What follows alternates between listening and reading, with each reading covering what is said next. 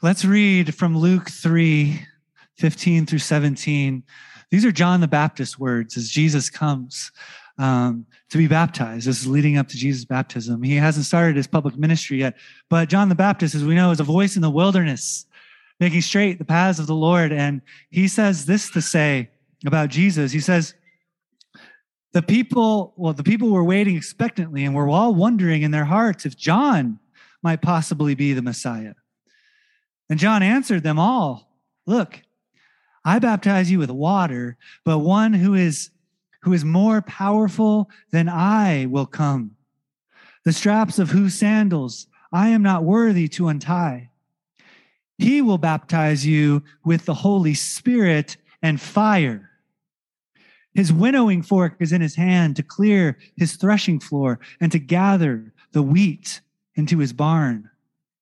But he will burn up the chaff with unquenchable fire.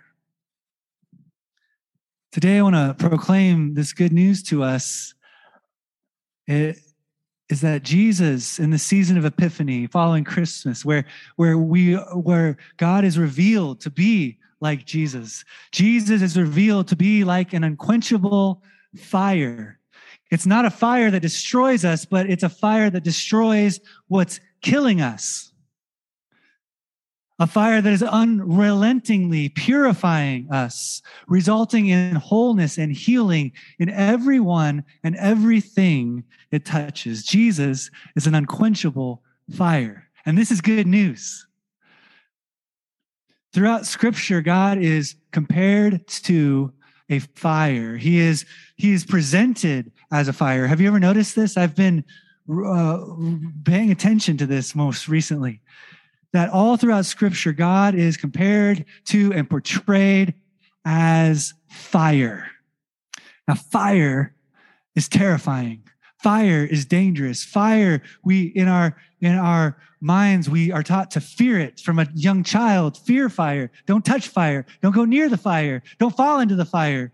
Fire is something that we can't tame. Fire is something that can cause pain. And so there's an invitation here to imagine fire with God revealed in Jesus. Jesus changes what fire is like. Jesus changes our experience of fire. When we come into relationship with Jesus, we can experience the fire of God in a way that is healing, transformative, and restoring. Let's just look real quick at God as portrayed of a fire. I'm going to go like a zip. You can write these down. It's going to be like faster than nobody's business through the scriptures here. But Genesis 15, God appears as fire to Abraham, as a blazing torch. In Exodus 3, he appears to Moses as a burning bush, but the bush is not consumed. In Exodus 19 and Exodus 24, the glory of God on Mount Zion, as the people of Israel gather before the mountain, the glory of God is a fire. And everyone is terrified to approach the fire. But Moses goes up into the fire. And Moses isn't consumed, but he comes back down, transformed, changed. He's glowing. Chapter 40 of Exodus, God is a pillar of fire by night, hovering over the tabernacle. In Deuteronomy 4:24, God is a consuming fire. And this is repeated and reaffirmed in Hebrews 12:29, the same picture of God. Our God is a consuming fire. What does this mean? God is fire. God is a consuming fire. In Judges, God appears as a fire, consuming the sacrifices. In 1 Kings 18, Elisha prays to God who answers by fire. He says, let the God who answers by fire be God, as he challenges Baal. In Ezekiel chapter 1, he appears as a chariot of fire in such brightness that he can't even look. And Ezekiel falls on his face and says, I am undone before this fire. And in Ezekiel 8, the angel of the Lord is on fire, coming from the presence of the Lord. In Daniel 7, there's a river of fire flowing from the throne of the Lord. Matthew 3, we're almost there. Matthew 3, Jesus is described as a refining fire. And in Luke, the passage we just read, as an unquenchable fire that will baptize us in fire. Baptism is completely, in our view, submersion, right? Sprinkling with fire, that's still good imagery. Baptism of fire, consumed of fire. Luke 12, Jesus says, I have come, what? To bring fire on the earth. 2 Thessalonians 1, he comes in flaming fire. God comes in flaming fire. In Revelation 4, the seven spirits of God, which it's symbolic of the wholeness and fullness of God, the number 7, the full presence of God, represented as 7 flaming torches, one in each church addressed. Why fire? What does fire represent? Fire represents refinement. It represents purifying. It's a purifying force in the world. It represents God's passion and his passionate love and purpose in the world that can't be extinguished, that consumes whatever he comes into contact with. It represents the multiplication of God's kingdom and the fact that fire takes over, multiplies. If I lit something here, it would stay there and be another fire, flame. These candles are all fake, but except for that one. That one's real. It multiplies. And then fire. Listen, this is what's powerful. Whatever you put into fire becomes fire. You ever watch fire? You watch an piece of iron or metal put into fire and it begins to glow. The fire, it catches fire. A log catches fire. Jesus is revealed to be like an unquenchable fire, not a fire that destroys us, but a fire that destroys what is killing us. A fire that unrelentingly purifies, resulting in wholeness and healing to everyone and everything he touches. We've been talking about openness. And remember, I was supposed to talk about how we ought to live lives of open doors, open tables, open hands, lives of radical hospitality to one another and to our neighbors. But I realized that, wait, before we can open our lives up to one another and to our neighborhood, to anyone, to bear fruit, we have to first open ourselves up to God. We have to open ourselves up to the presence of Jesus at work in our life. We have to be open to Jesus, connected to the vine, to remain, simply remain in the love of Jesus that remains with us. And part of being open to God, part of being open to the love that remains with us, to remaining in that love, is to be open to God's love as an unquenchable, consuming fire. We have to be open to the fire of God's love to purify, refine, and restore and heal us. We have to be open to the fire of God that consumes everything that is not hospitable to his presence. And that can be scary. God desires to heal us. Like a surgeon, he must cut out of our lives and burn away that which is killing us. He wants to burn out what is killing us. He doesn't want to burn us. He wants to burn out what is killing us so that we would be healed. He heals us without destroying us. A friend of mine preached a sermon on fire, Gino Cucarudo. I've got this quote up here. The love of God, he says, arrives like a fire and loves unto purity and wholeness. All that is not beautiful in the beloved of God will be purified so that God might be at home in us and we may fully be at home in God. The love of God is a fire, and that love loves unto purity. When we remain in love of God, we're not just talking about warm, fuzzy feelings. We are talking about opening ourselves up to the fire of God that is his love. And for those who receive it, it is joy. To those who resist it, it is pain. I just want to echo a couple of the early church fathers on this. This is how they viewed God's love. This is how they viewed even hell as God's love. And that gets a little deep. We'll have a sermon on that someday. But they viewed God's love as a fire. Here is Ephraim the Syrian, okay? 306 AD. The fire of grace has come down and has consumed utterly our offenses and has cleansed and hollowed our bodies. You imagine just all the stuff in you that causes pain in you and causes pain in the world being consumed up, eaten up, burned away. Here is Gregory of Nazianzus, one of the great church fathers. He says, "Let us be aided by the good coals." And he references Isaiah 6:6, kindling and purifying our minds from him that comes to send fire on the earth, referencing Jesus. And that shall destroy not us, but all our evil habits, and to hasten its kindling. Whatsoever there be of solid and nourishing in the word shall be eaten with the inward parts and hidden things in the mind, and shall be consumed and given up to spiritual digestion. Aye, from head to foot. That is from the first contemplations of the Godhead to the very last thoughts about the incarnation. What's he saying there? It's a lot. He's saying, as we remain in the love of God, as we open ourselves up to the presence of Jesus, he will be a fire, the good coals, the kind of coal that touched Isaiah's lips and purified his lips and enabled him to proclaim the good news to people. This is the good fire. The good fire. Augustine, "O God, you are a consuming fire that can burn away their love for these things," presumably the bad things, "and recreate the men in immortal life." And then he speaks of his own life. "I have been divided until I flow together unto you, purged and molten in the fire of your love." The fire of God's love. We need the fire of God's love. Jesus is revealed to be the unquenchable fire of God's love, a fire that destroys not our bodies, but destroys that which is in us that is killing us.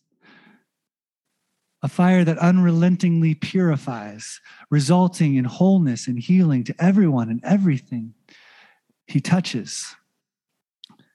And so I want to talk a little bit about consenting and surrendering to this fire, to opening ourselves up to this fire, because the fire of God's love is, like I said, wonderful, beautiful, healing, restorative, freeing, if we'll open ourselves up to it. But if we resist it, it's torture. It's painful. It's unbearable. God doesn't change. Our receptivity to God changes. Will we receive his love? Will we allow the love to do the work? If I hold on to something, I was trying to think of a good analogy, but just have to, if I've got this picture of someone, there's got to be a movie somewhere of a guy holding like something super hot, right? And it burning. I've just got a vision of like burning and branding his hand or something. But if you grab onto something that is hot and is being heated, I can choose to let go, let that fire release it from my life, or I can identify with this thing. Maybe it's a precious metal that I don't want to let go, and I can hold on to it. I can keep holding on to it as it heats up and heats up until it burns me and burns me up. It takes me with it if I identify with it, if I stay attached to the thing that is being burned away, and it becomes a torture and a torment to me. But if we'll let it go, we'll be free of it. We'll be free of death, free of the desires that corrupt us and corrupt others, because we hurt others with that which hurts us. The sin in us contributes to the sin in the world. The sickness in us perpetuates the sickness in the world. And so we need to receive the healing of God. And I want to just end with this. Please, I know listening comprehension is in our strong suit in America, but listen to this story from C.S. Lewis. This is a section in The Great Divorce, and this is how C.S. Lewis viewed the love of God and even heaven and hell. Here is a dream in which the lost have been taken on a bus ride. They're taking a tour from hell into the foothills of heaven, all right? This is what the premise of the book is. There's a little field trip to heaven from hell. And as they approach the kingdom of heaven, many are shown the sights and the sounds and the beauty of heaven, but most start to criticize heaven, start to argue about it. They don't want it. They want to get back on the bus and leave. They want to go back to hell because their desires aren't formed to desire heaven. But some are intrigued, and some choose to stay, and some choose to be changed by the love of God that is there. Now listen to this story as the narrator watches a scene unfold. He said, "I saw coming towards us a ghost, a visitor from hell, who carried something on his shoulder. Like all the ghosts, he was insubstantial, but they differed from one another as smokes differ. Some had been whitish. This one was dark and oily. What sat on his shoulder was a little red lizard, and it was twitching its tail like a whip, whispering things in his ear. As we caught sight of him, he turned his head to the reptile with a snarl of impatience. 'Shut up, I tell you,' he said. It wagged its tail, and it continued to whisper to him. He ceased snarling, and presently he began to smile. Then he turned, and he started to limp westward, away from the mountains of heaven. 'Off so soon,' said a voice. The speaker was more or less human in shape, but larger than a man, and so bright that I could hardly look at him. His presence smote on my eyes and on my body too, for there was heat coming from him as well as light, like the morning sun at the beginning of a tyrannous summer day. 'Yes, I'm off,' said the ghost. 'Thanks for all your hospitality, but it's no good, you see. I told this little chap,' here he indicated the lizard, 'that he'd have to be quiet if he came, which he insisted on doing. Of course, his stuff won't do here. I realize that, but he won't stop. I shall just have to go home.' 'Would you like me to make him quiet?' said the flaming spirit. An angel, as I now understood. 'Of course I would,' said the ghost. 'Then I will kill him,' said the angel, taking a step forward. Oh, look out. You're burning me. Keep away,' said the ghost, retreating. 'Don't you want him killed?' You didn't say anything about killing him at first. I hardly meant to bother you with anything so drastic as that.' 'It's the only way,' said the angel, whose burning hands were now very close to the lizard. 'Shall I kill it?' 'Well, that's a further question. I'm quite open to consider it, but it's a new point, isn't it? I mean, for the moment, I was only thinking about silencing it because up here, well, it's so damned embarrassing. I can say damned because the kids are gone, right? 'May I kill it?' 'Well, there is some time to discuss that later.' 'There is no time. May I kill it? Please, I never meant to be such a nuisance. Please, really, don't bother. Look, it's gone to sleep of its own accord. Look, I'm sure it'll be all right now. Thanks ever so much. May I kill it?' Honestly, I don't think there's the slightest necessity for that. I'm sure I shall be able to keep it in order now. I think the gradual process would be far better than killing it." The gradual process is of no use at all. Don't you think so? Well, I'll think over what you said very carefully. I honestly will. In fact, I'd let you kill it now, but as a matter of fact, I'm not feeling frightfully well. I think I've got COVID symptoms. It would be silly to do it now. I'd need to be in good health for the operation. So some other day, perhaps. There is no other day. All days are present now. Get back, you're burning me. How can I tell you to kill it? You'd kill me if you did. It is not so. Why, you're hurting me now. I never said it wouldn't hurt you. I said it wouldn't kill you. Oh, I know. You think I'm a coward, but it isn't that. Really, it isn't. I say, let me run back by tonight's bus and get an opinion from my own doctor. I'll come again the first moment I can. This moment contains all moments. Why are you torturing me? You are jeering at me. How can I let you tear me to pieces? If you wanted to help me, why didn't you kill the damn thing without asking me before I knew? It would have been over by now if you had. I cannot kill it against your will. It is impossible. Have I your permission? The angel's hands were almost closed on the lizard, but not quite. Then the lizard began chattering to the ghost so loud that even I could hear what it was saying. Be careful, it said. He can do what he says. He can kill me. One fatal word from you and he will. Then you'll be without me forever and ever. It's not natural. How could you live? You'd only be a sort of ghost, not a real man as you are now. He doesn't understand. It may be natural for him, but it isn't for us. Yes, I know. There are no real pleasures now, only dreams, but aren't they better than nothing? It'll be so good. I admit I've sometimes gone too far in the past, but I promise I won't do it again. I'll give you nothing but really nice dreams, all sweet and fresh and almost innocent. Have I your permission, said the angel to the ghost. I know it will kill me. It won't. But supposing it did? You're right. It would be better to be dead than to live with this creature. Then I may. Damn and blast you. Go on, can't you? Get it over. Do what you like, bellowed the ghost, but ended whimpering, God help me, God help me, God help me.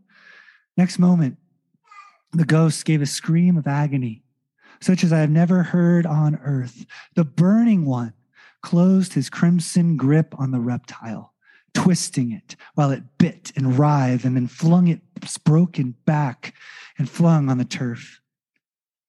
Ow, that's done for me, gasped the ghost, reeling backwards. For a moment, I could make out nothing distinctly. Then I saw between me and the nearest bush, unmistakably solid, but growing every moment solider, the upper arm and the shoulder of a man, then brighter and still stronger, the legs and the hands, the neck and golden head materialized while I watched. The actual completing of a man, an immense man, naked, not much smaller than an angel.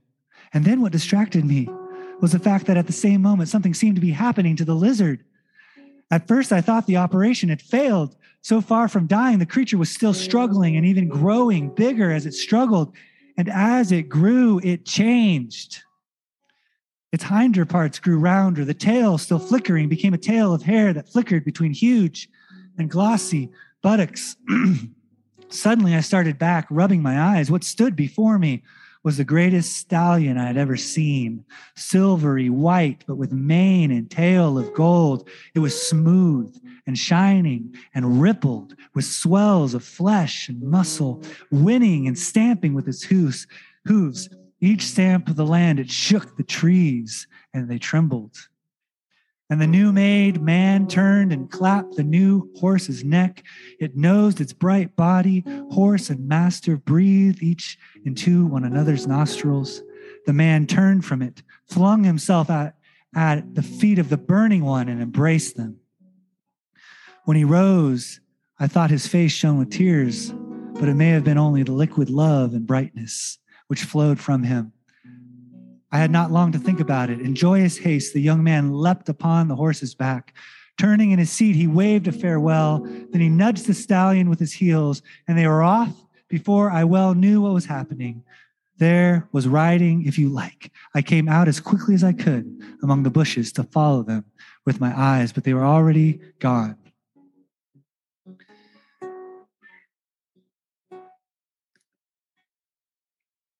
I think you can connect the dots, but I'll try to connect some for you.